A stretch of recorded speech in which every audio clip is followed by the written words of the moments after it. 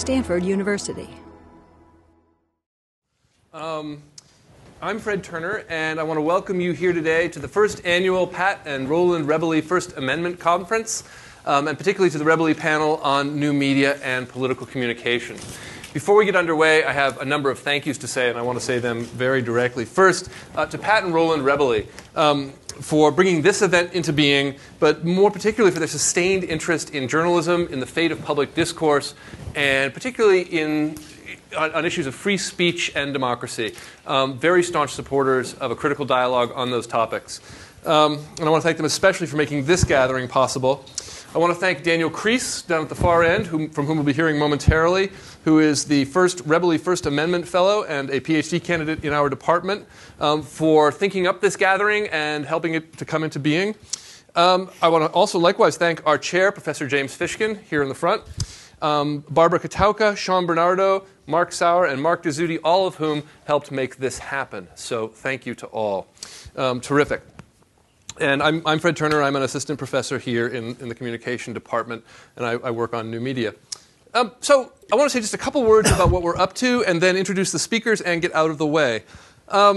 Media have long been a key to political life, as many of my colleagues could say in some depth. And as media technologies have changed, so too have the terms on which we've done our political business. The terms by which we talk to one another, the terms by which we talk back to the state, the terms by which the state talks to us. Over the last decade, we've seen an incredible transformation in media technology. And these three scholars, I think, have between them perhaps one of the most interesting and certainly cutting-edge takes on those changes. Digital media have opened up new roles in the political landscape. We'll be hearing about that. They've transformed the process of political deliberation here and abroad, as Jim knows and has helped happen. They're reshaping political campaigns, and they're reshaping, I think, what it means to have a nation and a national boundary. Some have argued, and I think Matt's going to speak to this some, that new media technologies are simply, by nature of their technological affordances, reinvigorating democracy straight up. It's a more complicated story. Matt has it, and we'll be hearing it from him. I'm going to introduce the panelists in just a moment. A brief word about format. Each panelist is going to speak for about 20 minutes, and I'm going to ask you to hold your questions to the end, if you would. We'll have a lot of time for discussion. It should be a very robust discussion, and we're excited about that. After the event, we'll have a reception in the courtyard behind the building, and you're more than welcome to come to that. We'd love to have you there. You'll have a chance to talk even more to the panelists at that point. So, without further ado, our speakers. First, I need to not introduce Steven Weber. He went to Washington earlier in the week thinking he could be back in time, but like many things in Washington, he got stuck. And so... Thanks, guys. So I'm afraid Steven Weber is still in somewhere in the Capitol, and we're sorry to miss him. We are, however, extremely lucky to have three distinguished and very thoughtful speakers. The first will be Philip Howard, here on my left. Phil's an associate professor at the Department of Communication at the University of Washington. He's the author of the multiple award-winning book, New Media Campaigns and the Managed Citizen. He's also the editor of two volumes, Society Online, The Internet in Context, and The Handbook of Internet Politics. His research has focused for a long time on media technologies and advanced democracy. He's one of the liveliest thinkers in this area, as his set of affiliations attests. He's been a fellow in three places: the Pew Internet and American Life Project in Washington, D.C., the Stanhope Center for Communications Policy Research in London, and at the moment he is in fact a fellow at the Center for Advanced Study in the Behavioral Sciences here at Stanford. We're very lucky to get him down the hill. Daniel Kreis is on the far end. He's a PhD candidate and the Rebele First Amendment Fellow here in our department. Dan's dissertation research focuses on new media and contemporary political practice, particularly on some of the roots of the Obama campaign, in the Dean campaign, and deeper in American cultural and technological history. I think you'll find it very, very interesting. His findings consistently blow me away. Finally, we'll be hearing from Matthew Hinman, who's there in the middle. Matt graduated a few years back in politics from Princeton. He's a professor of political science at Arizona State University. He's been a fellow at the Harvard University Kennedy School of Government. He's also the author, most famously, of a book called The Myth of Digital Democracy, just out and a terrific read. The Myth of Digital Democracy, highly recommended. So then, let me turn over the floor to Phil. We'll have Phil and Dan and Matt and questions at the end. Thanks. Thank you,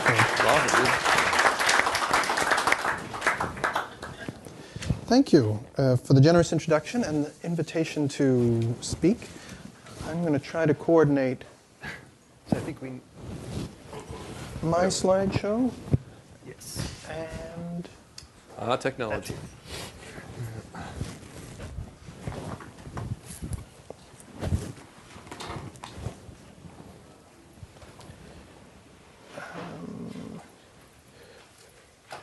Resume slideshow.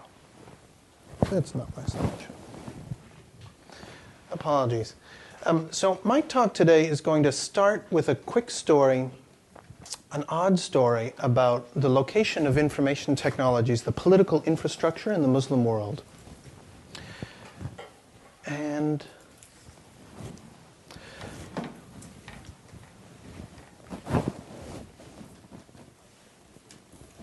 my research questions are mostly about how elites use information technologies to manipulate public opinion. And my first book with Cambridge Press was about how these elites design the tools that we now take for granted in the Obama age, these informational tools that the public uses both to learn about politicians and public policy options, and the tools that the politicians use to manipulate public opinion, to learn about popular preferences, and indeed to what we would colloquially call data mine.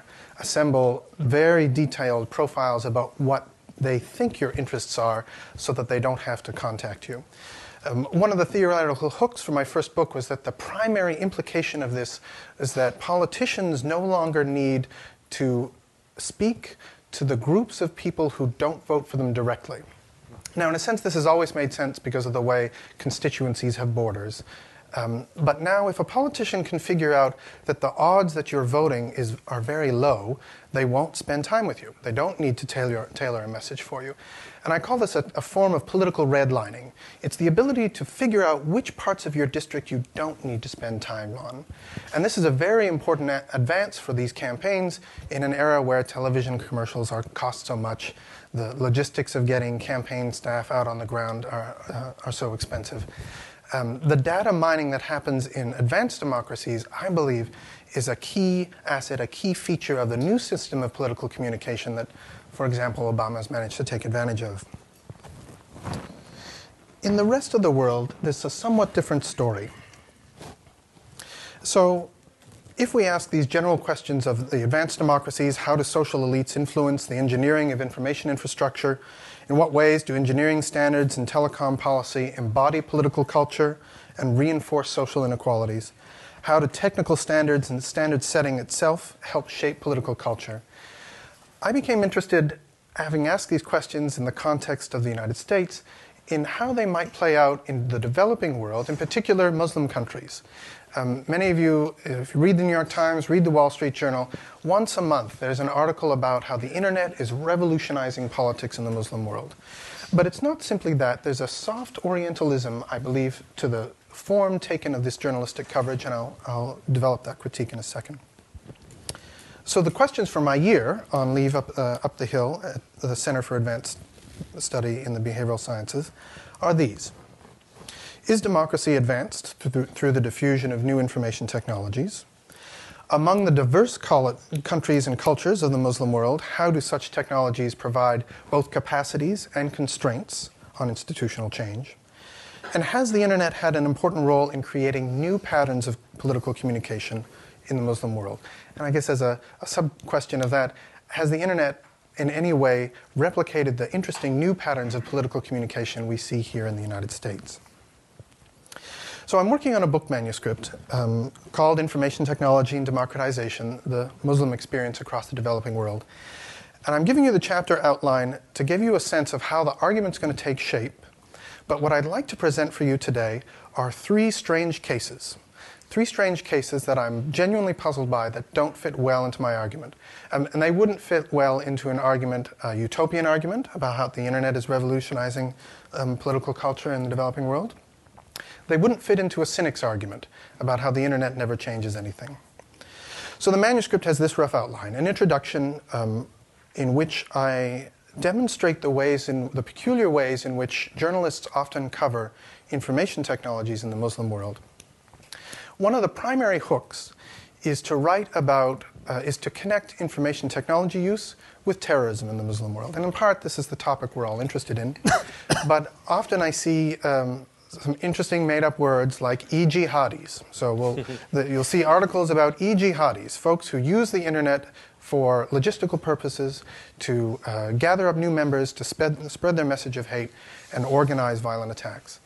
There's cyber war and cyber terror. There's online jihad. There are these various turns of phrase that we use to associate internet use in the Muslim world with terrorist activity.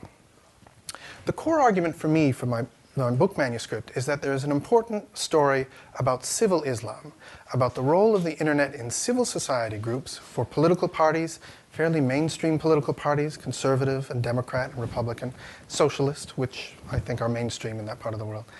But there's this mainstream story. There's a story about journalists and the changing way journalism is done in the developing world.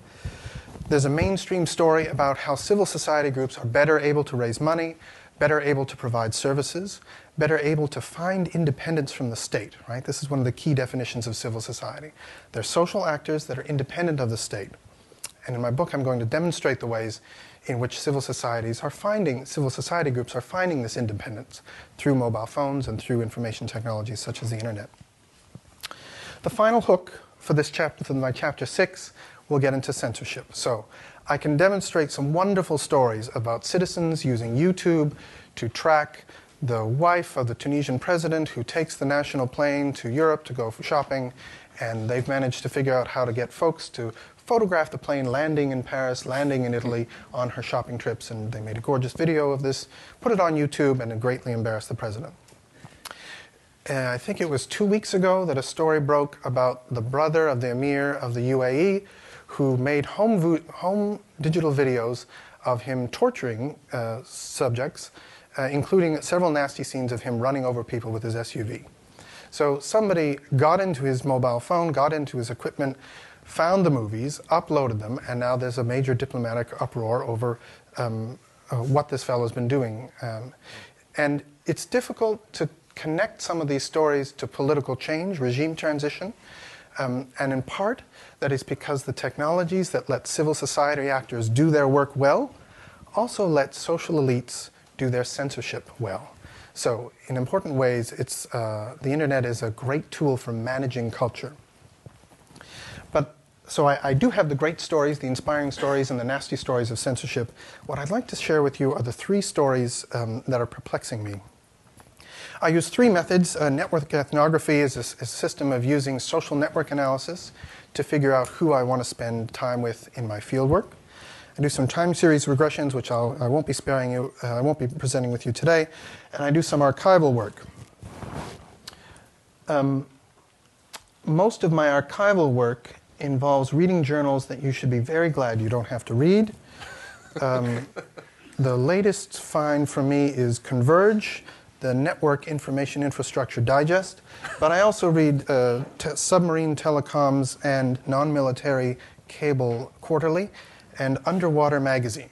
These things have become the fodder for my archival work, because that's where I find the strange stories about how politicians interfere with engineers and how engineers interfere with political projects. Let me talk about my 3 cases. I'm going to present a couple of maps here that will demonstrate, I think, why my cases are interesting. I have 3: Azerbaijan, Tanzania, and Tajikistan. Now, you don't need to guess how they're connected. I'll explain this. So, I have here a map of the world in which the bright lights are represent the density of servers. And this graphic can tell us a couple of things. First of all, the largest swath of coastline, populated coastline with very poor information infrastructure, is in East Africa, from Johannesburg up to about Djibouti. And of course, there are what the engineers, the IT engineers call black holes, Central Asia, and the Caucasus. places with large numbers of people with no information, no access to very poor access to the internet. If we make a similar kind of map based on the flow of bits rather than the physical location of servers, we can tell a similar story about gaps. A significant lack of infrastructure in East Africa, again, a black hole in Central Asia, and most obviously, the flow of information is basically to North America and back. So for me, what I see is interesting in this graphic is the lack of flowing bits east and west across Russia. Japan tends to throw its bits to North America, and all the peripheral regions tend to send their bits to North America and back. Now, we think of networks sometimes we think of networks as egalitarian structures. For most analysts, networks are usually networks of networks, and there can be inequalities in a network structure. So these connections tend to be slow. They tend to cost more for local users. The amount of traffic back and forth between Europe greatly outpaces in speed and volume the amount of content between any other part of the world. So my three stories involve Dar es Salaam, the most likely landing point for an undersea trunk cable that would serve all of East Africa. They involve Baku, the city with a natural gas pipeline, which is supposed to have a trunk cable running into Central Asia, and Tajikistan, which some might say is the hind end of the internet in the sense that it's probably the most non-Western culture and the furthest from any of this infrastructure we come to value today. So I'm going to talk about the way strange things are happening in these three countries that have an impact on political culture. And I'm going to start off my story with a group of smart mob activists in Baku. They're students at the university, and once a month to protest the control of the national media, they get together in the central square and read their newspapers with their shoes off. They kick their shoes off. Towards the end of the event, they'll all stand up in circles, take pictures, and tell stories. The cops come at the end of the event and crack a few heads. A few students spend the night in jail. But the police never really know how to process this. The stories of the protest will make the national news, but again, the journalists don't understand what this kind of protest is. One of the movement leaders gave me a quotable quote that was worth the flight to Baku. Here we see our students with their feet off. Here we see our police carting away a few of the movement leaders. One of the movement leaders said, "The events themselves are not political protest, but they do teach the state that the internet makes collective action possible." In a sense, their goal is not immediately to overthrow the state, to make it a democracy, but they want the state to know that they have this capacity. Now, the reason this slide is entitled Structurally Stifled is that whenever they have a successful event, the digital artifacts from their event disappear from the internet.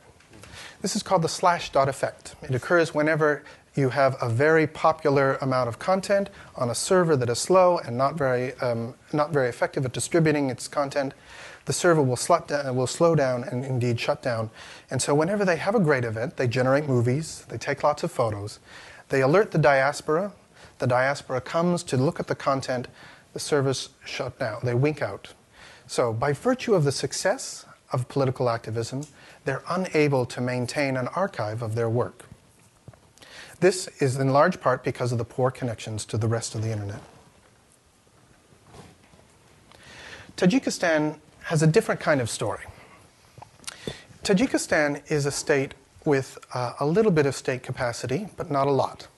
So the civil society groups in Tajikistan have decided that to make a little bit of money, they actually want to become ISPs.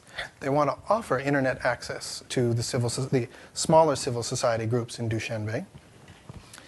They've set up a number of connections that speedily send traffic to Tehran and Moscow, but the cost of this traffic makes it still prohibitive for many of the people in Tajikistan in the capital city anyway, who would use the connection.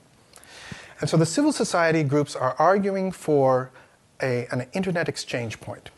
This is a server that would sit in Dushanbe and allow the packets that are really just going to other Tajiks to stay within the country. An equivalent parallel might be that if we all ordered New York Times if we all ordered the New York Times Sunday edition, one scenario for the New York Times would be to print all of the newspapers in New York and send them to us all individually. A more effective scenario would be to print the New York Times here and distribute from here. If we were all in the same apartment building, we might only need 2 or 3 issues, so a few copies of the New York Times, which we could circulate.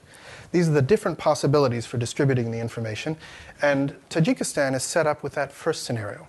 All the packets must travel far.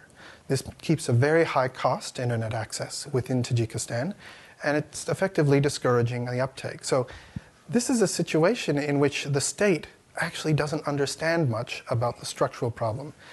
There is no engineer employed in the Ministry of Finance, the Ministry of Communication and Culture, for whom this pitch could be made. The civil society groups know they want an internet exchange point, but the state itself doesn't have the capacity to understand this question and isn't able to respond. So this is an odd example where the state, the dictator, isn't doing something nasty to the civil society groups. They're just incapable of responding in a sensible way. My final case has to do with Tanzania. And for me, it's one of the most interesting. Tanzania is often held up as a great example of a country that can use the internet to improve the capacity of the state. This is a country that currently likes its elected leaders. They've had several elections that seem to work well. The state is effectively collecting taxes and distributing resources. They're able to keep track of the boats that come in and out of the port. And in large part, this is because of the new media that the state has used to improve the way it serves its citizens. So one of the great stories is that the Internal Revenue Authority has just started using a new software that helps them manage taxes. Just helps them keep track of who's paid and who hasn't paid.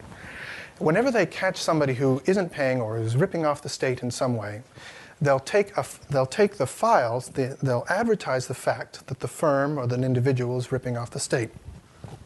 So for example, the week I was there, the state had caught this fellow, Mr. Alexandrea Matovu, and they printed on the front page of the Dar es Salaam Guardian, "We would like to inform the general public that this fellow is no longer an employee. The company will not be liable for any transaction conducted by him on behalf of the company, issued by management." This is an embarrassing statement that the Revenue Authority will make firms print on the front page of the newspaper if they're able to catch graft, if they're able to catch the corruption.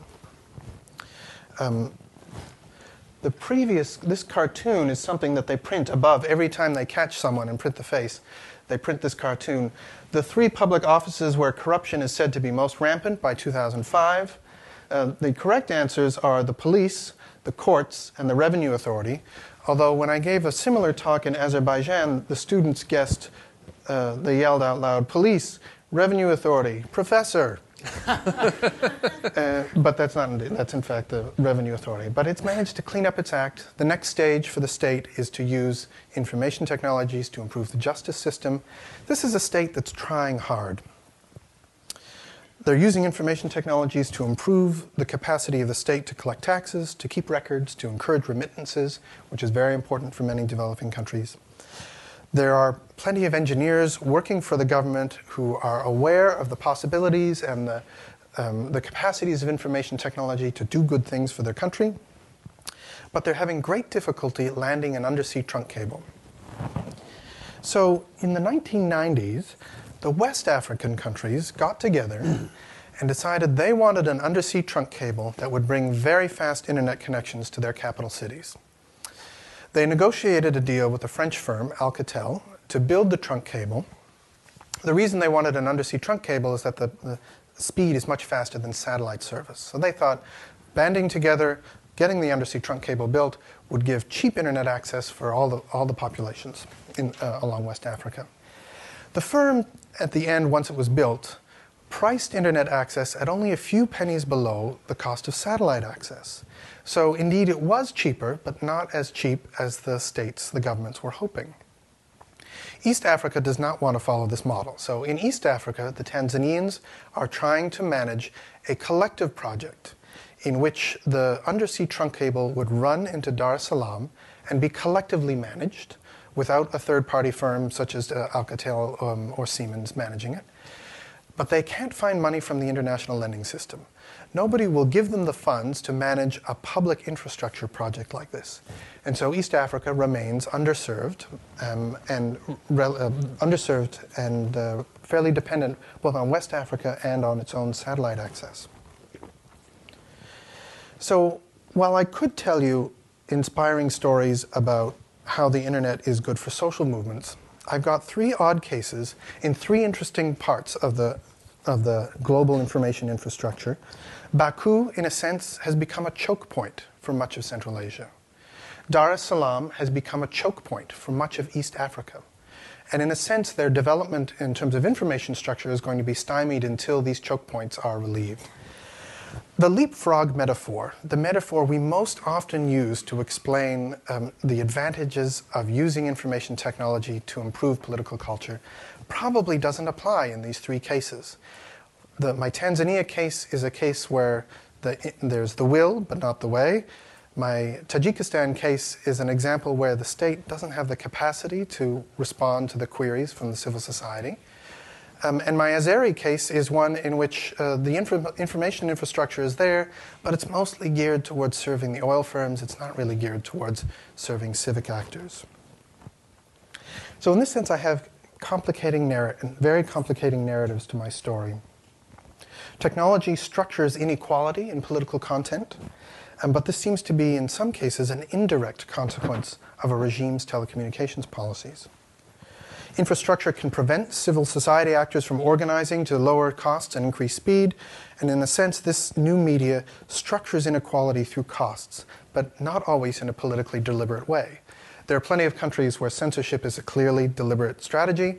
My cases are not so clear. In Tanzania, there's an effort to build a collective public infrastructure project. It's become very difficult to finance. In this case, technology structures inequalities in content and access, but not as a result of the national policy agenda. It's a result of an international blockage, a blockage in international affairs. So thanks for your time. I look forward to your questions. These are my three odd cases, and I would love help with the analysis. Thank you.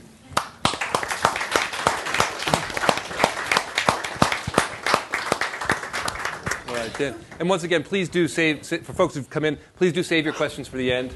Thanks. We seem to have grown some. If there's a couple seats left up here, if anybody wants to move up to the front. We do have extra seats up here, too, for folks who are stuck in the way back. There, great, thanks. Great.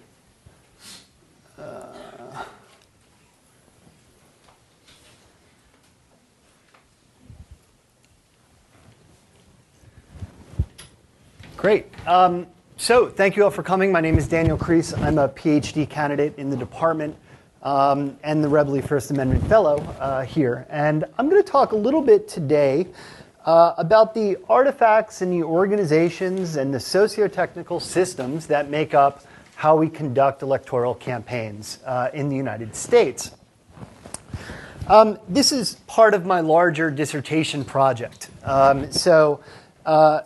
Basically, for the last year and a half, I've been compiling a couple different sources of data.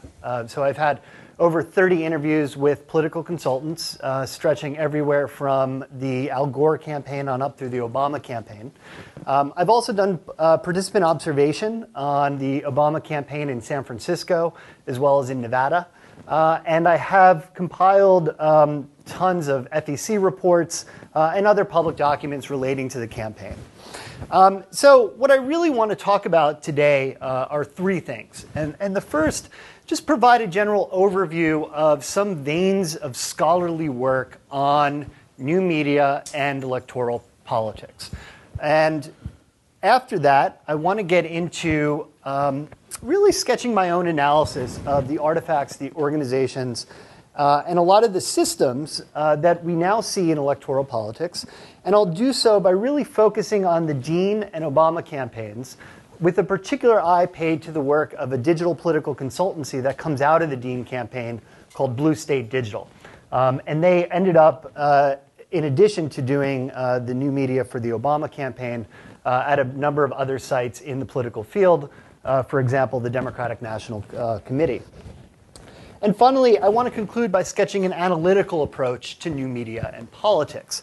So how can we think about these things in new ways that might open up a new set of questions relating to power, relating to citizenship, and relating to agency? So how can we think about political participation in 2008 in the context of the internet that's a little bit more complicated than some of the other larger narratives that Phil Howard sketched a couple minutes ago, and that also we see sketching the internet in very utopic terms.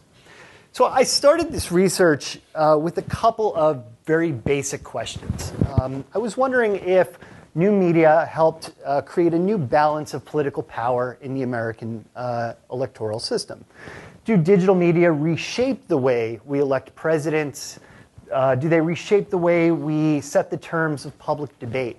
And finally, does citizenship look different in the information age? Do we see different practices? Do citizens do new things? Can they do new things? And how should we think about these things? Well, in literature, we see a couple of claims. And for one, the causal element really that drives a large body of work is that changes in tools and media affect changes in the information environment, which in turn drives shifts in political practice. Let me say what that means. Because the cost of producing and disseminating information has fallen drastically, a lot of scholars argue that many non-bureaucratic organizations, small organizations, have increased means to get their message out and to affect political action by organizing events, organizing protests, et cetera. So for example, in the case that Phil just talked about, you can use cell phones, for example, to get a group of people to convene a political protest at a certain site.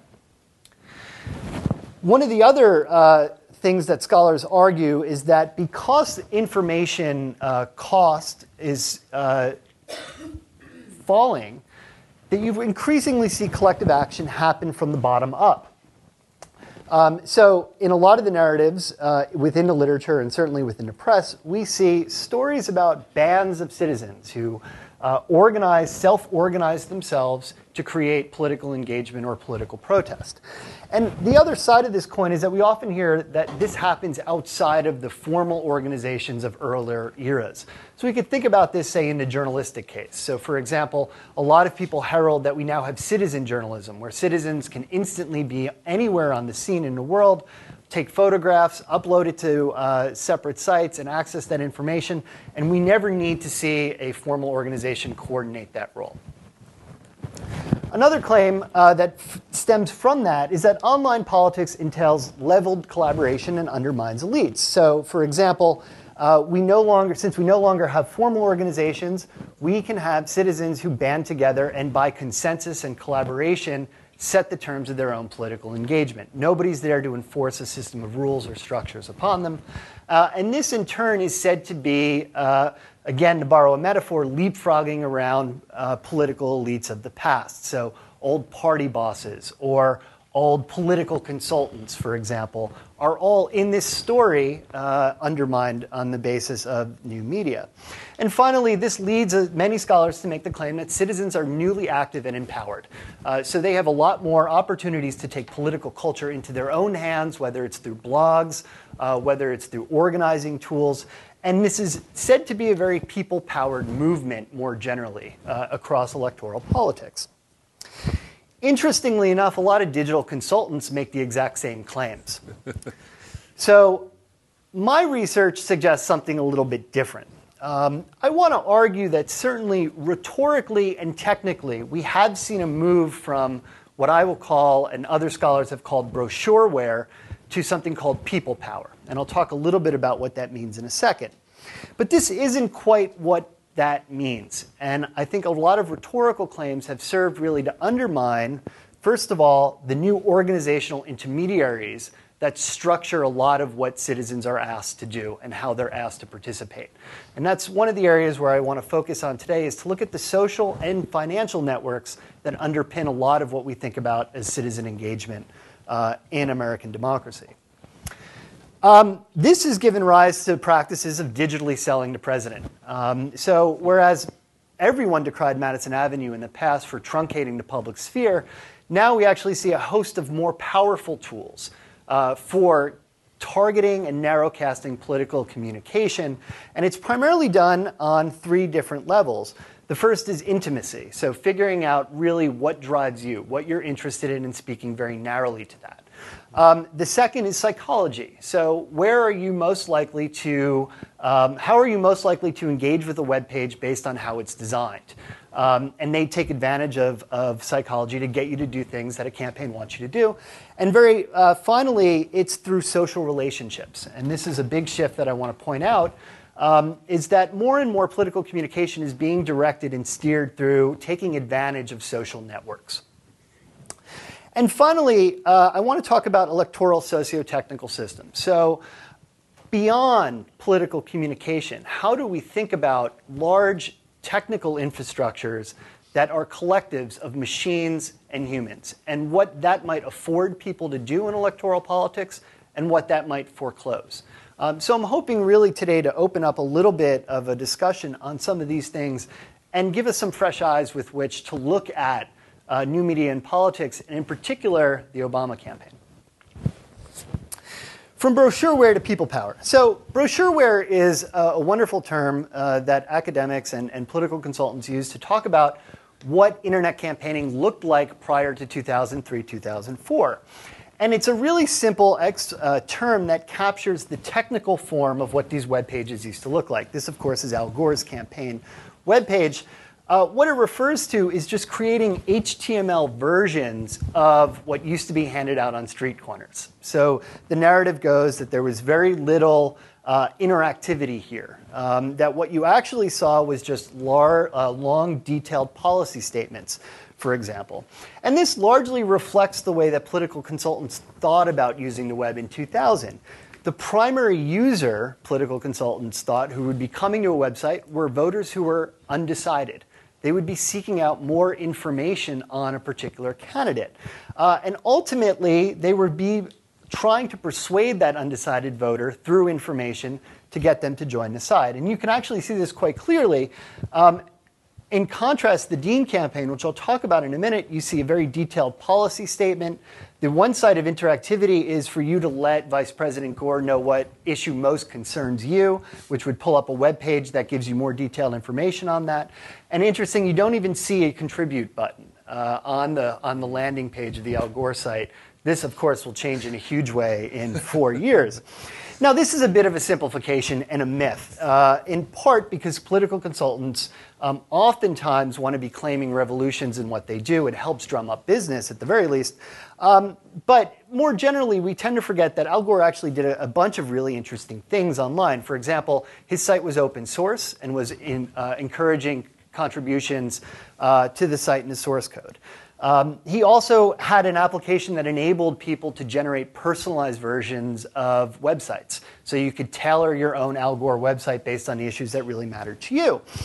And in some ways, we started to see during the 2000 elections the beginnings of a practice that really come to the fore in 2003 and 2004, which is making social networks work for campaign organizations and enabling campaigns to leverage it.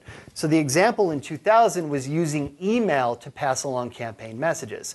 Now, what do I mean? Well, for email, if the John McCain campaign, for example, sent you, here's John McCain's speech, forward it to your friends, what's interesting there is that it's taking a path that's making your social networks a conduit for the messages of the campaign. And this was something that was very new in 2000 and really came to the fore in 2003, 2004. So a couple words about Dean. One of the things that Dean really worked to do was to create a platform for social networks to convene on the Dean site that the campaign could then take advantage of. And just to remind everyone of what 2003, 2004 looked like, this was pre-Facebook and pre-YouTube. Neither one existed. The two big social networking sites at that time, although we didn't even widely refer to them as such, was Meetup, which is a site where you can go to and meet offline in gatherings, as well as Friendster, which was the early, in some ways, sort of an earlier social networking site of Facebook. It's still around. But really, those were the only two things. And a lot of what Dean did was really interesting from the standpoint of being proto-Web 2.0 practices. So one of the things they sought to do was, and you can see this encoded in the site itself, immediately getting you to take action. So they were assuming that you were now coming to this website not as an undecided voter, but as a voter who was already committed to the candidate. They hosted things like social networking platforms. So they had a platform called Dean Link. They enabled people to use Meetup, and they would send out agendas to those meetups to get people to act on behalf of the campaign. And finally, they set up their own blog and social networking sites. Again, the notion that they could steer these things better if it was hosted on the campaign's own website. Now, I just want to make a quick point that one of the things we see is these tools are not being used for deliberative practices. These tools are being used for what Matt has called in other work the back end of campaign practices. So it's primarily about fundraising, it's about volunteer recruitment, and it's about voter mobilization. It's certainly not the deliberative practice that other folks would think about. Now, I want to talk real briefly about the new organizational intermediaries. So one of the things we see after 2003, 2004 was a set of technical practices that were developed on the Dean campaign that spread across the political field. And they did this through a host of digital political consulting firms that come out of the 2003-2004 election. There were at least 12 firms that were launched by former staffers of the Dean campaign, as well as the effort to draft Wesley Clark and the Clark campaign, as well as John Kerry's campaign. Blue State Digital was a firm that was founded by 4 members of the Dean who were working on the internet architecture and new media staff. Through their social and professional ties, they were able to get the intellectual property rights to the Dean tools and then bring it to a host of other organizations in the field. So one of the things they started out, they got the license to use the Dean tools, and then they licensed it back to Democracy for America, which were created, which was the holding pattern, the holding group for Dean's run, should he have run again in 2007, 2008. From there, they reworked these tools and made them into a more powerful platform and brought it to Progress Now, which was a multi-site progressive advocacy firm. From there, once Dean became chair of the DNC, they built Party Builder, which is the DNC's social networking platform. And then by the spring of 2007, through, again, connections that run through former staffers on the Dean campaign, somebody who was working for Obama's Political Action Committee brought Blue State Digital on board, and they adapted Party Builder and brought it to the Obama campaign. Now, what does this entail? Well, in some ways, we see this as an extension of some of the practices we saw earlier on the Dean campaign. So this is the dashboard for Obama, and it allows you to do a lot of the same social networking activities that we thought of in relation to Howard Dean much earlier. So for example, you could create events for the candidate, you could blog for the candidate, you could create your own social profiles, and all the while, as you took these sorts of activities, you would be earning points and reputation points, and it was an incentive to get you to do more. This was the brainchild of Chris Hughes, who of course was the founder of Facebook, who was also working on the campaign. But the social networking platform isn't the only aspect of Obama. You are also getting things like emails. So emails are still the most, or one of the most widely used fundraising and recruitment vehicles used by political campaigns. It really has become standard practice from MoveOn.org, which created the genre for how this communication looked. And then they consulted, they were actually helping out the Dean campaign, and then the Dean campaign helped spread it from there. But the idea was that you could encourage people to take quick action. And finally, external sites like Facebook. The campaign had an entire division within its new media division that was devoted to monitoring external websites like Facebook. And they would be looking to capture data from there, but also doing political messaging through these external sites. Underneath all of this is really sophisticated data practices. And I just want to talk about them for a minute. So for example, everything that you did on My Barack Obama was as a supporter tracked. So the campaign can monitor which involvement and what you were engaged in, and then that would determine what phone calls you got to increase your involvement or other messages that you got. They had a 13 million person email list that was very much tailored based on your demographics or your particular interests that you might have given to the campaign. And it also coincided with much more powerful databases that really allow you to segment political communication based on say things like your cookie and watching you get tracked online, and showed you particular banner ads, for example. And again, I want to stress here that while Obama was really successful at targeting this communication, again, we see it in very institutionalized realms. We don't necessarily see mass-based movements that are outside of, for example, this very narrow fundraising, mobilization, and recruitment steps. And we could talk a little bit in the discussion about the FISA protests and the like, and how some of these groups at times were used, but for the most part, it was mostly used to collect this data and to service the ends of the campaign. One of the things that are interesting is that the Obama campaign was really successful at creating these electoral socio-technical systems. And what I mean by this is that in using new media tools and interfaces, they were able to create a really interesting collective of human and machine that really increased the agency of the citizens in certain domains, but also in exchange for that, monitored and tracked the citizens and everything they did. So just to give you a brief sense of how this looked, say, for example, a supporter in California would get a recruiting email or text message to make calls to a registered voter to vote early in Nevada. They can make those calls. Everything the supporter does and the results of that canvass are all updated, uploaded into a campaign database. And that campaign database can be organized by it can be looked at by field organizers so that they're meeting their targets, and they can dispatch field volunteers. And also being monitored by campaign headquarters. Now, one of the things we often hear about is that the internet is very decentralized, right? And formal organizations are becoming increasingly irrelevant as more collective action takes place outside its borders. But what you actually see is you see control at a distance. So you can deploy these systems that are very distributed, that enable me as a supporter to make a phone call, and that enables me to transcend that geographic boundary while I'm not working for the organization. But because it provides certain affordances to their system, it structures my involvement in very successful ways. So I'm outside the borders of the organization, but at the same time, I'm performing the activities that the campaign needs me to do. And I just want to conclude real briefly by saying that when we think about new media and politics, what we want to be thinking about and holding up simultaneously is looking at these socio-technical networks. So how do they structure what citizens are called on to do in electoral politics and what they can do? And that enables us to see how citizens, new media, and new media tools and campaign operatives are constantly standing in relation to one another. So if we think about this relationally, I think we can avoid some of the more utopic pronouncements about the internet's role in democracy and see how there's actually new forms of power and agency, and it's a give and take. And that citizens have some agency in some domains like fundraising, like making phone calls, but not in others like deliberation, and what might consequences of that be. And thank you. Thank you.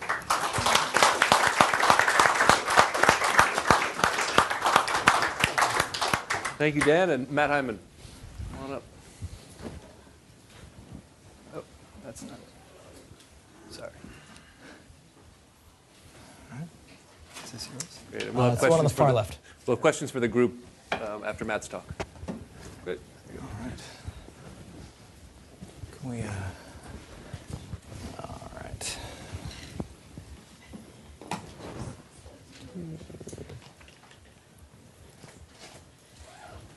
Great cover. What's that? Great shot. All right. So good afternoon. Thank you all very much for coming. It is an honor and a privilege to be here. I'm going to talk today about web traffic and online audiences. And I'm particularly going to be talking about the dynamics of web traffic. And that is how sites, how online audiences grow and shrink over time. And the reason why I'm talking about this is because I think it's important. And it's important, first of all, for understanding a lot of what seems, at first glance, paradoxical about the internet. I've been fortunate enough to do a number of these different types of panels and symposium recently. And one of the things that often happens is that some eminent distinguished scholar will get up and first talk about how worried he or she is about Google as the 500-pound gorilla, and then in the same breath will talk about how the internet is constantly in flux and there's all these new voices coming constantly, all these low barriers to entry. Now, obviously, there's a little bit, at least, of a contradiction there. So I want to talk today about the ways that I'm trying to understand these contradictions. I want to talk, at least take a first few steps towards what I'm hoping will be a grand unified field theory about the dynamics of political traffic. I'm not there yet. But the claim that I'm going to be making today, even if I'm not as far along as I would like to be, and even if this research is only a couple of months old, is that if we don't understand the dynamics of web traffic, we don't understand how online audiences shift in their traffic, how much visibility they get, we won't understand the implications of the internet for political voice. We won't understand the implications of the internet for the First Amendment. We certainly won't understand the implication of the internet for blogs, both the incredibly constant emergence of new political blogs and the fact that somehow none of them seem to get as big as the current blogs that we have now. Right? And I want to conclude actually by making a little bit of an argument that this is such a power, these regularities are so powerful that we should be concerned about them for the future of newspapers in particular and media in general. What is going to kill online news organizations, as I'm going to be talking about today, is not lower revenue online. It's much, much greater volatility. And I'll be talking more about exactly how that plays out. But before I go too deep into my talk today, I want to start off by talking about what I've termed in my book the Robin Hood assumption. We've often, as Daniel alluded to in a very different context, we often hear talks about the internet start off by the assumption that the internet is acting as sort of a media Robin Hood. That what's really going on is the internet is robbing from the audience rich and giving to the audience poor. In practice, as I talk about in my book, and as I'll be following up on a little bit later, that doesn't really seem to be happening.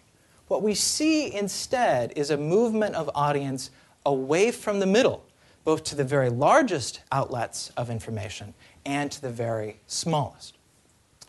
So we're going to be talking about that more in just a second. But if I'm claiming here that we've been missing something in our understanding of the internet, what exactly is this? Well, let me suggest a couple of things. First of all, in talking about the internet, we all acknowledge that there's some sort of flux, or sometimes talked about churn in terms of internet traffic. But we don't really understand very much about how that works on the system level. How Google's traffic is related to the traffic of the New York Times or some small political blog. We also would really like to know, as social scientists, how stable this system is, right? So think about this. We know that Google is now the biggest site on the internet. It has been for a little while now. So what are the odds that Google will still be the #1 site a year from now? My argument is that we can get a pretty decent estimate of what the odds are if we look at the system dynamics. Or say I start a new blog and I've managed to get a little bit of traffic. What are my odds that I can be the next Daily Kos or the next Huffington Post, right? What are the odds that a site that's now at rank 100 will jump to rank 50 or rank 10? And ultimately, again, a lot of this goes back to this Robin Hood assumption. We want to understand where the eyeballs actually are online. Is online concentration increasing, or is it decreasing? Right? Or is it stable over time? Right? And particularly important, I'm going to suggest, is it true that different kinds of outlets, particularly different sized outlets, sites that get lots of visitors versus sites that get almost no visitors, do different sized outlets behave differently? So in order to understand the dynamics of web traffic, you need, of course, data over time. And so what I'm going to be presenting here is based on a new series of data, a new data set that has been kindly provided by Hitwise, whom some of you are familiar with. It's a company originally founded in Australia.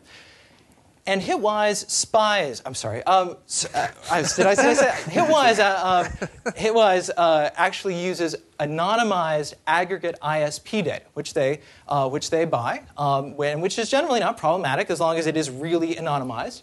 And they buy that for about 10 million households in the United States. And it gets cleaned and filtered before it ever arrives at the Hitwise servers. But one of the things that they're doing is they're looking at the number of visits that households go to. Visits being defined as a click or series of clicks on a website with no more than 30 minutes between clicks. Now, Hitwise was kind enough to provide 3 years' worth of data here. This is daily this is daily market share data from the 1st of July 2005 to the end of June 2008. And I'm going to be talking mostly tonight about the top 300 sites in two categories. First of all sites in Hitwise's database, which is roughly 800,000, a million on a monthly basis. And second, all the top 300 sites in the news and media category. On a given day, the top 300 sites get about 80% of all the total audience. So we have this rich new data set, rich new source of data. So how are we actually going to think about it? How are we going to analyze it? Well, first of all, we can start just by taking a look at it. And we can see just by graphing it over time that we have. We can see that we can see a couple things in this data, which is the top 5 sites on every single day over this 3-year period. We can see MySpace has this incredible run during this period. Apparently, sometime in June 2007, all the cool kids decided that MySpace was not as cool, and it drops down. We can also see the incredible performance of Google, which consistently just gains market share month over month over month, now up to about 8% of all web visits. But I think that we can actually do better than that. And I want to suggest that we all have a cognitive model that works a heck of a lot better for understanding web traffic than the models that are used commonly in the academic literature. So I want to take what may seem at first a digression. I want to talk about stock prices. And I want to talk about what we all know about stock prices just from casually reading the financial news, right? Or casually following our recently quite dramatically falling 401k, right? So we know, and we're very familiar, we know that stock prices are continuous. They change on a hourly, daily, minute-by-minute basis. Any individual who has the money can go down to a public exchange and buy any stock.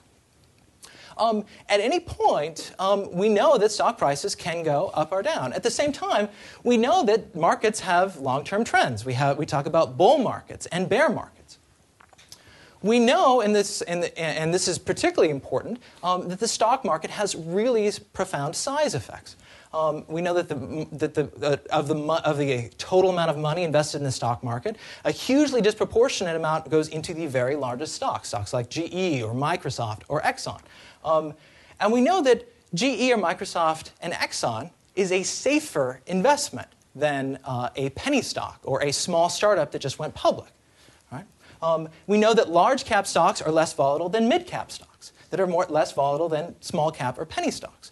And we don't suggest to our friends that they invest all their savings in penny stocks because that would be a bad idea, because penny stocks, we know, are far more volatile. We know that some stocks move together. We know that, for example, technology stocks tend, in general, to move together. And we can think of examples of stocks that are negatively correlated, where stocks move in different directions.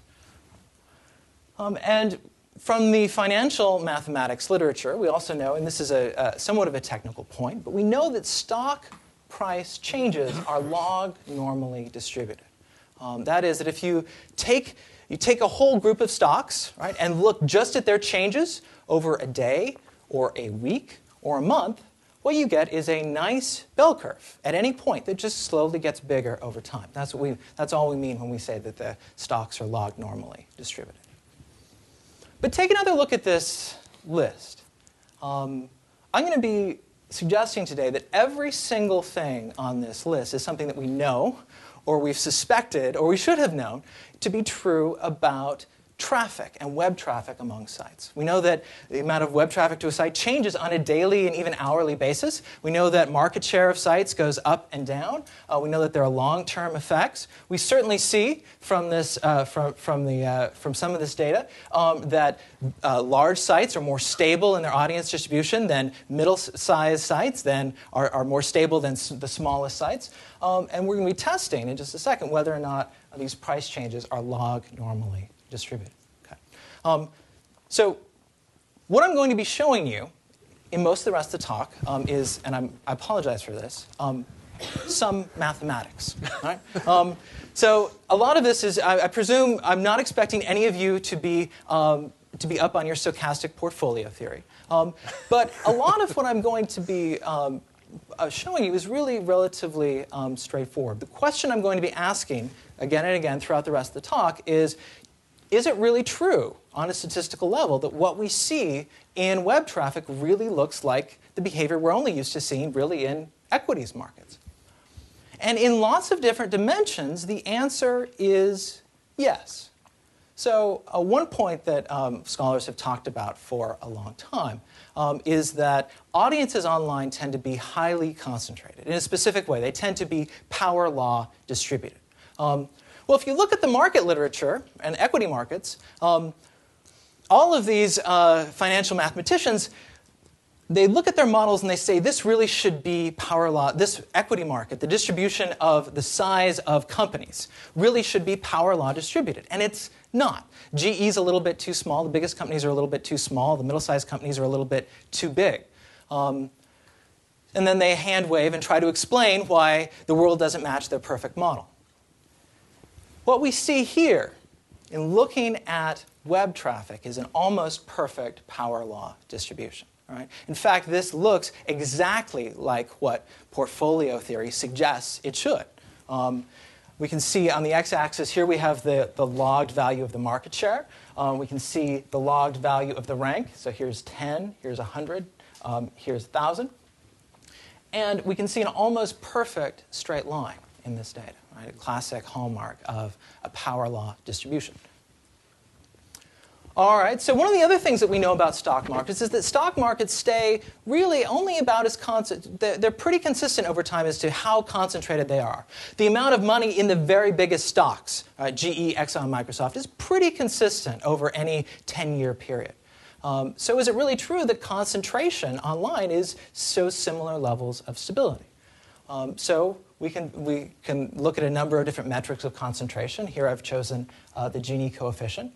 And what we find seems very much to match what we're used to in stock markets, that there's not a big variation over this 3-year period on any single day from this level of concentration. In fact, to some extent, the level of concentration, there's some evidence that it seems to be mean reverting, that if it gets too concentrated or too unconcentrated, it goes back to its previous norm. So the other thing we know about stock markets, right, is that the top ranked stock does not change on very often. Right? It's a very big day when GE passes Microsoft or Exxon. Right? So do we see the same kind of behavior in web traffic? And as it turns out, we actually do. So on the y-axis here, we can look at the portion of days where the site at rank X changes. And on the x-axis, we have rank. So what we can see here is that in the very top part of this traffic, where the Googles, the Yahoos, they're only changing places between 10 and 20% of the time. Right? But once you get below about rank 10, the amount of volatility increases enormously. The difference between rank 10, which changes only about 10% of the time, and rank 20, right, rank 20 is changing the site at rank 20 is changing about 80% of the time. Right? So where you are in the system makes an enormous amount of difference. And you find this not just over the entire web, but with news and media sites as well. Right? CNN and Yahoo very rarely change places. But if you're ranked way down in the rankings, at say rank 100, we can be almost certain that the site that's at rank 100 today is not going to be the site at rank 100 tomorrow. But here is where things, I think, get really interesting, and where I think the really bad news for contemporary newspaper organizations, for example, starts. So what we really want to know, what we're looking at here, is what happens. All right? So you start out the day at rank 50. What's going to happen tomorrow? How much is your traffic going to go up or down proportionally? And so what we can see here, when we look at on the y-axis, we can see these changes, the changes day to day. And on the x-axis, we can see the rank, again, in a log scale. What we can see is that if you are a very if you are very high up in the rankings, if you're ranked 3 or 4 or 5, you're not changing very much proportionally on a day-to-day basis. Your market share is quite stable. And in fact, this middle line here is actually the measured median change. It's almost exactly 0 for almost every rank. Right? And these dotted lines are actually the inner 68% of the data. Right? So essentially the one standard deviation in either direction. Right? And what we see is that the level of variance increases enormously as you go down the ranking. Right? On a day-to-day basis, if you're at rank 50 or rank 150, you can expect a big change in your market share on a daily basis. Whereas if you are number 1 or 2 or 3, you're going to expect to be quite stable over time. Right? But here's where things get even more interesting. Okay. What if we don't care which site is number 1 or number 2 or number 3 or rank 100? What if we think about this as a big game of musical chairs? Right? And we will only want to know what the amount of traffic that the top site gets or the site at rank 100 gets. Whereas before, from the perspective of an individual site, the further down you are in the rankings, the more volatile you are. But if we only look at the sites if we look at what happens to, say, the site at rank 100, the value is much more stable. So essentially what this is showing us is that the system is stable, even as the sites in it are constantly churning. Right? And that, in fact, the system is more and more stable the further down you go. Right? And that's one of the paradoxical findings of looking at this data. And in fact, again, this mirrors what we see in actual equities markets. We see the same thing not just over the entire internet, but we see this just within news and media sites as well. Right? The 100th ranked site for news and media is going to be pretty constant. So I want to very briefly suggest that, to talk a little bit about where these findings actually come from. And I want to suggest that what's going on. Well, we can test, actually, whether this is just a size effect. Is it just the case that different size sites are behaving differently? Right? So if I'm correct, if the claims I'm making are accurate, then all of this system-level behavior should just be a function of these individual sites' growth rates. And the system shouldn't have any memory. It shouldn't, a site that happens to get lucky and jumps and gets bigger should behave as a bigger site. It shouldn't know that it's a smaller site and drop back down the next day or the next month. So in this case, right, my collaborator and I decided that we were going to test this. Right? We're going to use bootstrap-style methodology, place 300 sites at the average value for each rank. Right? Take the average value of whatever chair they're sitting in. Sample from the nearly 3 years of data in our sample. And every day, we know that the top-ranked site goes up by a certain amount or goes down by a certain amount. Essentially, we're shuffling all of these days randomly and trying to see what the overall pattern looks like.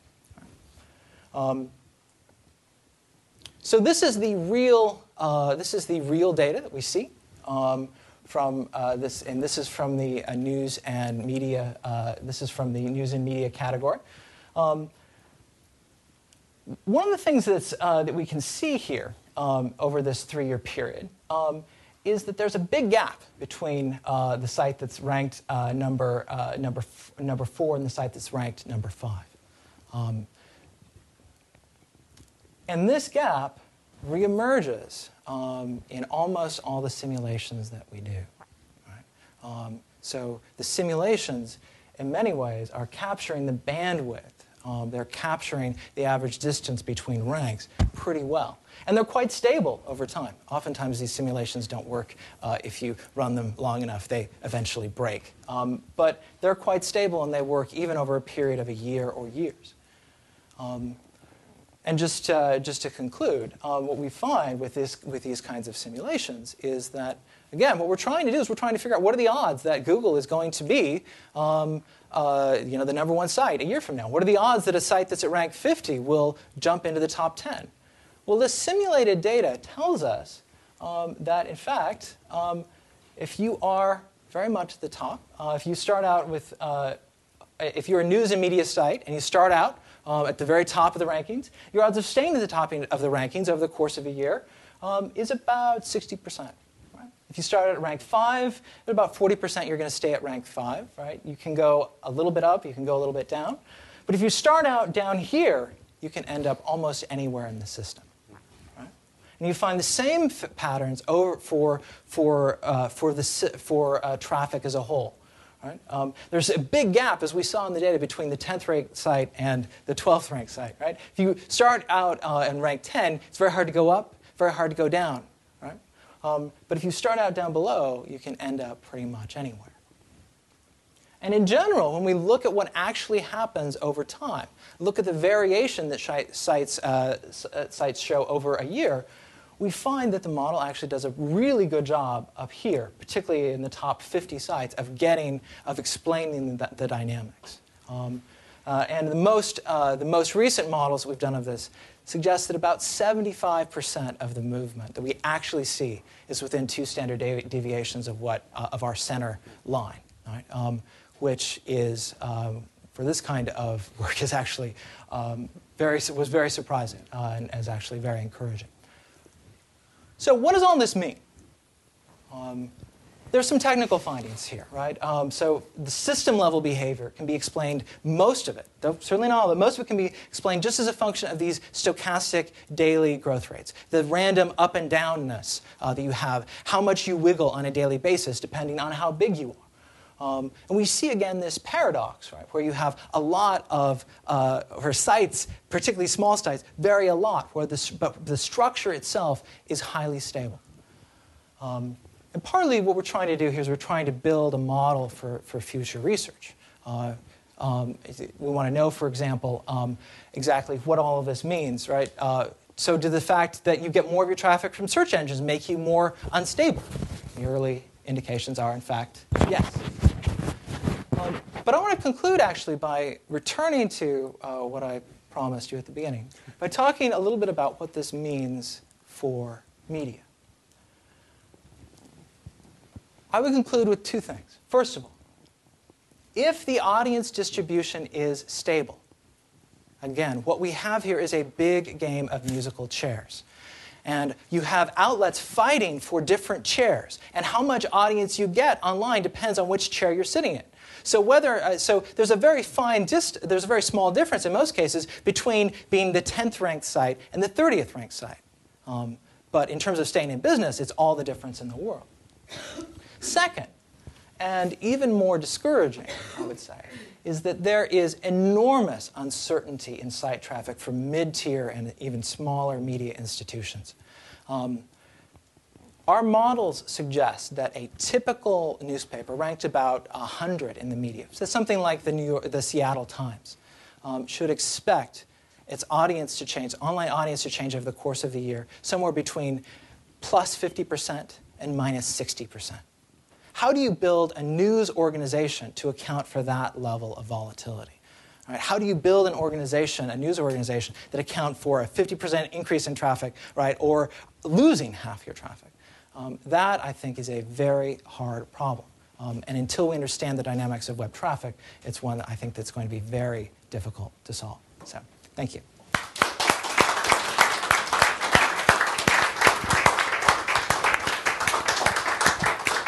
Terrific. Thank you. Wow, we've had 3 terrific talks, each focusing on a different aspect of the ways that the internet in particular and digital media more broadly are changing our political and discursive landscape. I'd like to open it up now to questions. Because we're videotaping today's event, I'll be repeating your questions. So if you hear an odd echo, that's intentional. So please jump in with any questions that come up, and I'll try to send them your way. Laura?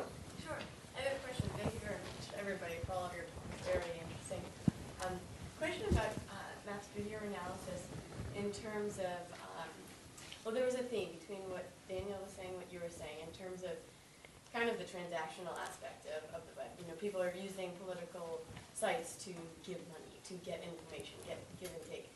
And so the top 10 sites, you're looking at volatility in terms of size. Have you also looked at the type of site, rather it being a portal and the type of of site that it is, things like Google and Yahoo and eBay, they just send people to stuff, versus smaller sites which are purely just informational and less transactional in nature. May I just repeat that for the cameras? Thanks. Yeah. If I can. I'll try. So I think the question is, Matthew, have you and your colleagues looked at the different types of site as you've thought about what it means to be large or small? We've certainly thought about it, and we've done, I think, some preliminary research on this. And the answer is exactly what you would expect, that if you are more of a portal site, then that you show a greater stability. But interestingly enough, you find the same kinds of patterns even in areas where you wouldn't necessarily expect, and even when you don't see the same kind of portal effects happening. So some blogs, for example, link a lot to other blogs, and some blogs don't. And you don't see the blogs that are linking more being more stable, even though what really seems to be determining their stability is really their size. So there's certainly some indications of this, but the preliminary data, at least, suggests that that size really is the most important determinant of this. And size in terms of traffic, have you looked at the size of the site itself in terms of raw hits? Pages, yeah. And the amount of content per site? Does that have a? So the question is, have you looked at size in terms of the number of pages on a site and the amount of content in those pages? Not yet, but that's a great idea. Yeah. Great. Thanks. Go for it. I believe most of your measurements were basically hit count. They were, the measurements were market share, which was determined by the portion of by daily visits. And a visit is defined as a click or series of clicks with no more than 30 minutes between. But yes, that's exactly right. I'm wondering, have you attempted to see whether hover time on the site behaves the same way? We certainly have plans to do that, but we haven't done that yet. There has been some other. Oh, almost spilled Daniel's water. But there has been some other work that's looked to some extent at this question, and I think they've certainly found that sites that are stickier, which is how much time people spend, and if you visit once, are you more likely to come back, do tend to have greater stability. Great, thanks. Great. Don't be shy, Mike. So you say you're looking at market share. Do you have any insight into just raw numbers in terms of how kind of overall traffic is growing over that time? Because it's a potentially less bleak picture if traffic is growing as a whole rather than a zero-sum game. Yeah, that's exactly right. And we hope to replicate this analysis with just raw hit data, or raw visit data, if we can get it. Over this period that we're looking at, we do see a rise in the amount of traffic, but that's on the order of 20-30% over this period. So not insignificant. So a substantial rise. Yeah. Phil. I actually have a question for both of you, and that has to do with your comparisons. So it's an interesting, it's a totally logical metaphor to start with the stock markets. But why not compare to print media? Would the distribution actually be that different from the top 2 or 3 national newspapers, important regional ones, and then all the lots of the little ones? And the same kind of comparison question for Daniel. It's interesting that you would expect to find discourse on the contemporary political websites. Maybe the discourse is on the newspaper websites or the local media websites in some other place. Other than the political party website? I'll start first. The answer is, the question is the distribution different? I think the answer is yes. So if you look at the top 10 news outlets, so that's Yahoo News, CNN, down to the New York Times, they overall get 30% of the total audience, measured again by visits. If you look at the top 10 print newspapers, at the moment, they get about 21%. So almost a 50% increase for the market share of the top 10. At the same time, if you look at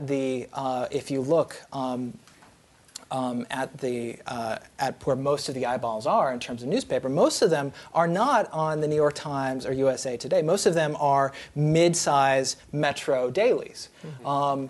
But that's not what you see online. You really see much more traffic to really small news sites. Yeah. So I mean, I think as I understand your question, I think you're right. I think if my interest was political communication, it might not make the most sense just to focus on a political campaign. That said, one of the things that I find really interesting about political campaigns is that your data follows you everywhere you go. So, I mean, one of the, and you've written about this and other folks have written about this, but a trend in thinking about political effects research has been to start building new theoretical models that account for the fact that people can pick and choose among a whole bunch of websites. Matt's work says that doesn't really happen as much as you would expect. And I would throw another wrinkle into that and say that you are being selected for the type of political communication that you receive to an unprecedented degree on the basis of your prior interests and the data that they have about you. And that follows you everywhere you go, right? So that follows what ads you see when you're on the New York Times website, and it follows what ads you see when you're shopping for a car, et cetera. And it happens in the political realm so that you get those ads and they come at you depending on all these sorts of things. So I think you're right. I mean, I think it's to look for a site of deliberation, it could be somewhere else, and on a political campaign, you would get a community of supporters who police their boundary as supporters. And just to touch on real quick, I liked the question earlier about whether it's transactional for campaigns. And that's really the nutshell here, because it's transactional from the end of the campaign, but social from the end of the citizen. And they are able to leverage that. And that's very much of a Web 2.0 phenomenon. And I think that's sort of what's interesting about political campaigning now. Roland? No, your comment that the Seattle Times, for example, goes from +50 to -60 in the course of a year. I know that we have a lot of churn in newspapers, but that seemed like a huge amount of churn. For a newspaper like the Times, not the PI, the Times, that's as well respected. I think I'm right about that. I'm not a Seattle resident, but as well respected as the Times is, and as dependable as the Times is, and as investigatory as the Times is. That's the number of people who buy it? That's the market share. That's the online market share that our model predicts. And that's how much the market share should vary if our model is right. Now, our model, is a few months old, and it's certainly far from perfect. But that's the general ballpark. That's not the print. No, that's not the print market share. That's the online. Yes. And in many ways, of course, if to some extent, this is a reverse of what you've typically seen. Oftentimes it was the smallest newspapers that had the most stable circulation base, depending on the characteristics of the particular locality. And this is really, this is really quite a very different phenomenon. And if you look at what's actually happening in terms of people's news consumption behavior, of the people who've really shifted, the median shifter, I'm not sure if that's a real word or a real category, but I just invented it, so perhaps it is. The median shifter is going from reading a metro daily in a mid-sized market to reading the New York Times or CNN.com or Yahoo News online. That's really the kinds of behavioral shifts that are driving the aggregate patterns. I'd like to take advantage of my position as moderator to pose a question for the three. It seems that each of you actually has a centralization story. that stands to some degree against the dispersion stories that we were told in the late 1990s in particular. But each of you has a story built around different premises, sort of different forces for centralizing stuff. So Dan has a story that's very much like Selling of the President. You have an active campaign organization. Phil, you have a sort of distribution of infrastructure story. And Matt, you have a story that I'm not sure I understand the causal forces in, though I see the patterns. And so I was hoping that each of you might say a little bit about whether, in fact, your story is a centralization story, and if so, cui bono and why? Sort of who benefits from the patterns of centralization that you're seeing? So in Phil's case, are you seeing a pattern of centralization where the United States stands in for sort of the leading news producer and everyone turns toward them while all of the other countries live in a kind of disturbingly info-negative flux? Can I answer second so that I can finish it with a graphic? Okay. Go for it. Let's start with Dan then. Sure. But, yeah. And I mean, I hint at this earlier. I think it's a centralization story, but an interested form of what Alan Lewis called distributed centralization. So what's interesting about this phenomenon is the way that media tools and interfaces are used to connect citizens to political organizations in very new ways that I see it. Outside of formal campaign structures, outside of your old ward boss who is giving you your marching orders of how to turn out the precinct on election day, outside of showing up at, say, your volunteer office and getting your marching orders, this is very much it's centralization, but through a system that enables you to really personalize your engagement and your involvement. Do it on your own time, volunteer on your own time, but all the while you're a part of a system that channels through its affordances exactly what you do in some very defined ways. And that's what I think is really interesting about it. So it's funny because, the rhetoric around the Obama campaign was very much of one that was sort of this vast grassroots movement, but I can think of no more campaign that had more centralized structures. And the other thing, too, and part of this story is that thinking spatially, Chicago, that office becomes this central site for data monitoring and analytics. So it really is sort of this these vast tentacles that people are connected to, but then sort of all this data processing that gets centralized at a point. That also, I think, is really interesting. Thanks. So this is a graphic I didn't get to, but the centralization question is an excellent one. A colleague and I made a list of the 5 government offices, 5 significant government offices for all the 75 countries with significant Muslim populations in our study: Revenue, Justice, Foreign Affairs, the Office of the Executive, President or Prime Minister, and something kind of internal affairs or national security. So 5 government offices, 5 libraries, usually 2 public libraries, 2 university libraries, and then the National Library, which is the thing that collects tax records, and then all the political parties for each of my 75 countries. And I was interested in knowing where their political information infrastructure physically resided, and the colleague handled the technical aspects that allow me to demonstrate by mapping how many of these servers lie actually in Europe and Texas. Texas has a concentration of server facilities for Muslim governments, political parties, and libraries. So the centralization story that I think I could contribute to would be to say that the political information infrastructure for many of these countries is not in these countries. It's in Europe and the United States. Wow. Yeah, Matt. I think that's actually fascinating, but I'm going to respond to Daniel's point. I think that I actually have a very similar take, and I would go so far as to say that the Obama campaign was both the most and the least centralized, depending on which metric you prefer, of a presidential campaign in history. And that if you're trying to figure out where power has actually shifted, I think that the probably the single biggest shift has been away from local elites, state-level elites, local social networks, which used to define an awful lot of political participation. It used to be that you participated in politics if your friends asked you. Now, the typical pattern is that you participate in politics because you like this Obama guy or you like this Dean guy, and you go to their website and you put in your email address and your zip code, and the Dean campaign or the Obama campaign hooks you into a local social network.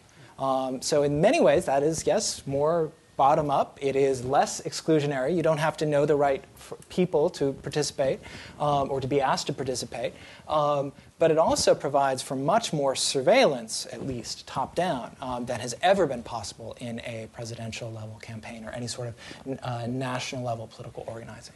And I think that we're still trying to grapple with some of the consequences of that. Yeah, I mean, just to add, sorry, one real quick point is that, you know, these systems, too, of surveillance are virtually unregulated for political campaigns. And, I mean, you can't find out what campaign databases exist about you. You wouldn't even have a clear path of where to look. And there's no regulatory body that enforces that for campaigns. So that's another aspect of this, of the surveillance side. I would add one more anecdote to that, because I just can't resist. I'm sorry. And I think that one of the most remarkable things about the Obama campaign is that he made such an open system work. But it wasn't perfect. So take, for example, what happened after the election, after Obama won. There was a period of a couple weeks where the campaign went dark. And there are dangers to open systems. And what happened in Obama's case is you had a series of emails by people who were essentially con artists. The campaign itself had said, well, okay, wait for us about what comes next. And these con artists stepped in the gap and say, hey, we're what comes next. We're the official new Obama campaign organization in Arizona or in Colorado or in your metro area.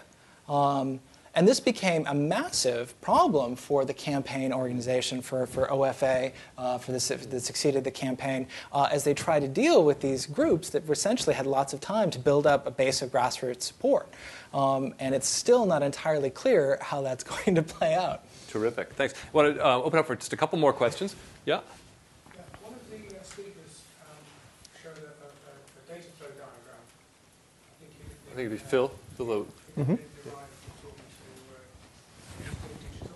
Oh, I think that was mine. The blue state? Oh, sorry, my bad. You mean just the connections that, yeah. It showed a voter in California phoning somebody in Omaha. Right, in Nevada, yeah. Have you any idea what the pickup rate was on those telephone calls? Very low. So I don't have the internal campaign metrics. I have it having an anecdotal sense of having made a lot of phone calls. Yeah. So a lot of these lists, there's a backstory here about where all this data comes from and where these lists come from. And the Democratic Party more generally has been behind the Republican Party on having a really up-to-date list of national voters. The Republicans have historically been much better about sort of knowing who their voters were and how to get them to the polls than the Democrats were. So, for example, calling Nevada, I mean, you would get, I would say, maybe get to talk to somebody live about 1 every 10 phone calls you made, if that. And my guess is that that's probably replicated on a grand scale. And I know that also from having been on the ground in Nevada, knowing just, again, an anecdotal sense, is that going door to door, their lists were not, I mean, I would say maybe 60 to 70% accurate. So a little bit better on terms of who lives where. But I couldn't be sure that all the lists were the same. And that was the other thing, is that I didn't have a sense of. Yeah? Mm-hmm. Would you say you were getting a hit rate of 10% when you went door to door? Were you getting a hit rate of 10%? Just repeating for the camera. That's a good question. A little bit higher, maybe door to door, I would say. I mean, I would say maybe around 30%. I think the campaign knows that the door to door is still the preferable method. And what's interesting about this is that you could have, about their systems, you could have thousands of volunteers making these phone calls. And these phone calls, everything, the results of those canvass would be available, again, to those field organizers. So it's a lot easier to make those phone calls, and then you can only deploy volunteers on the ground when you need them to go there. So that data would probably have already also been cleaned because 10 or 15 people might have called through that list already. Terrific. Thanks, Sita. And then I have a brief question for Dan. Just in terms of your story about how data mining is now feeding the modernization of political campaigns, I'm just wondering how effective these Blue State Digital or these other intermediaries have been in advertising, whatever targeted advertising they are able to put together. Just how successful have they been, either financially or otherwise? It's a great question. I mean, and I think in terms of talking to campaign consultants, would say that the techniques are effective, but broadcast and cable television are still where the action is at in terms of advertising to campaigns. And there's a number of reasons for that. But and most of this is coming from, I don't have the numbers here, from talking to consultants. They argue, so there's a couple pieces here. So the psychological component of sort of where you put buttons and what those buttons say and the like have proven enormously effective for campaigns. There was just a talk about it last week among an analytics guy who's working on Obama's campaign about increasing sort of their action rates 30, 40% at times just based on simple design decisions and where they place things on the page.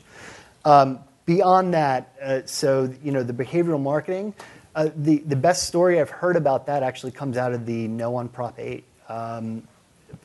The Yes on Prop 8 side here in California was enormously effective at raising money through these techniques, through these online advertising techniques, from what I heard. Again, I don't necessarily know the numbers behind it, and I haven't been able to figure out sort of what those models look like. I would love to see it. Phil? But can I try and answer too? Yeah. And I think it can be good to distinguish between candidate campaigns and legislative campaigns. Yeah. So it's tough to point to a candidate and say that this person won because of the internet, but there have been many campaigns for getting certain kinds of legislation or putting spin on riders, on things through houses of Congress where victory is almost certain because the internet has allowed a lobby group to activate a public that didn't exist prior. And the book, my first book, covers a bit the chlorine lobby and how the chlorine lobby is able to activate America's chlorine lovers. And these are people who use chlorine in their pool because of credit card data that they've used to figure out who's buying chlorine for their pools and for other things. And so this kind of direct targeting creates an issue public around chlorine that is not part of what we get in our news, but successfully managed to prevent, I can't remember what the legislative outcome was that they wanted, but they wanted to prevent some subsidies from disappearing. And so the America's chlorine lovers still have cheap chlorine for their pool. Great. I know we're going to have time to talk a lot later in the reception that we're about to have. Matt, did you want to follow up on that? I wanted to open up the one more in terms question. of how effective this targeting is, I mean, Howard Dean, in being Howard Dean, told the National Press Club that and all of these assembled reporters, and the reporters gasped. I'd never heard a room full of reporters gasp before. I didn't know it was possible. But he told them that we can do exactly the same thing that they do, they being the Republicans. We buy the credit card information, and we can tell with 85% probability who you're going to vote for without even checking with the Secretary of State's office to see whether you're a Republican or a Democrat. I think that in the best states, that's probably accurate, perhaps even an understatement in terms of how accurate this targeting is. And I think we'll give the honor of the last question to Ethan. But go for it. And then we'll open up, we'll have a reception, we'll have lots of chance to talk again to folks who are here. Yeah, I just wanted to ask Phil, I was really interested in the kind of tension that you put up between the physical infrastructure of the internet and then the national uses, these physically much smaller places. But I was wondering about the actual utility in the developing world of the internet versus cell phones, where the physical infrastructure is so different, where the cost is so much lower, it's so much more common and accessible. So I'm just wondering if you're looking into that as well as a point of comparison. Absolutely. I think the digital divide will be closed by mobile phones that improve their computing power more than laptops that allow people to do calls. And the maps of traffic actually include bits from the digital switches for mobile phone infrastructure. So, and the other reason the glow is so great between North America and Europe has to do with financial information, battling back and forth, which exchange information, which just doesn't happen as much north-south. So absolutely, mobile phones are a key part of the information infrastructure. Yeah. Great. And with that and the globe circling digitally in front of us, let's break and head for reception and thank our guests.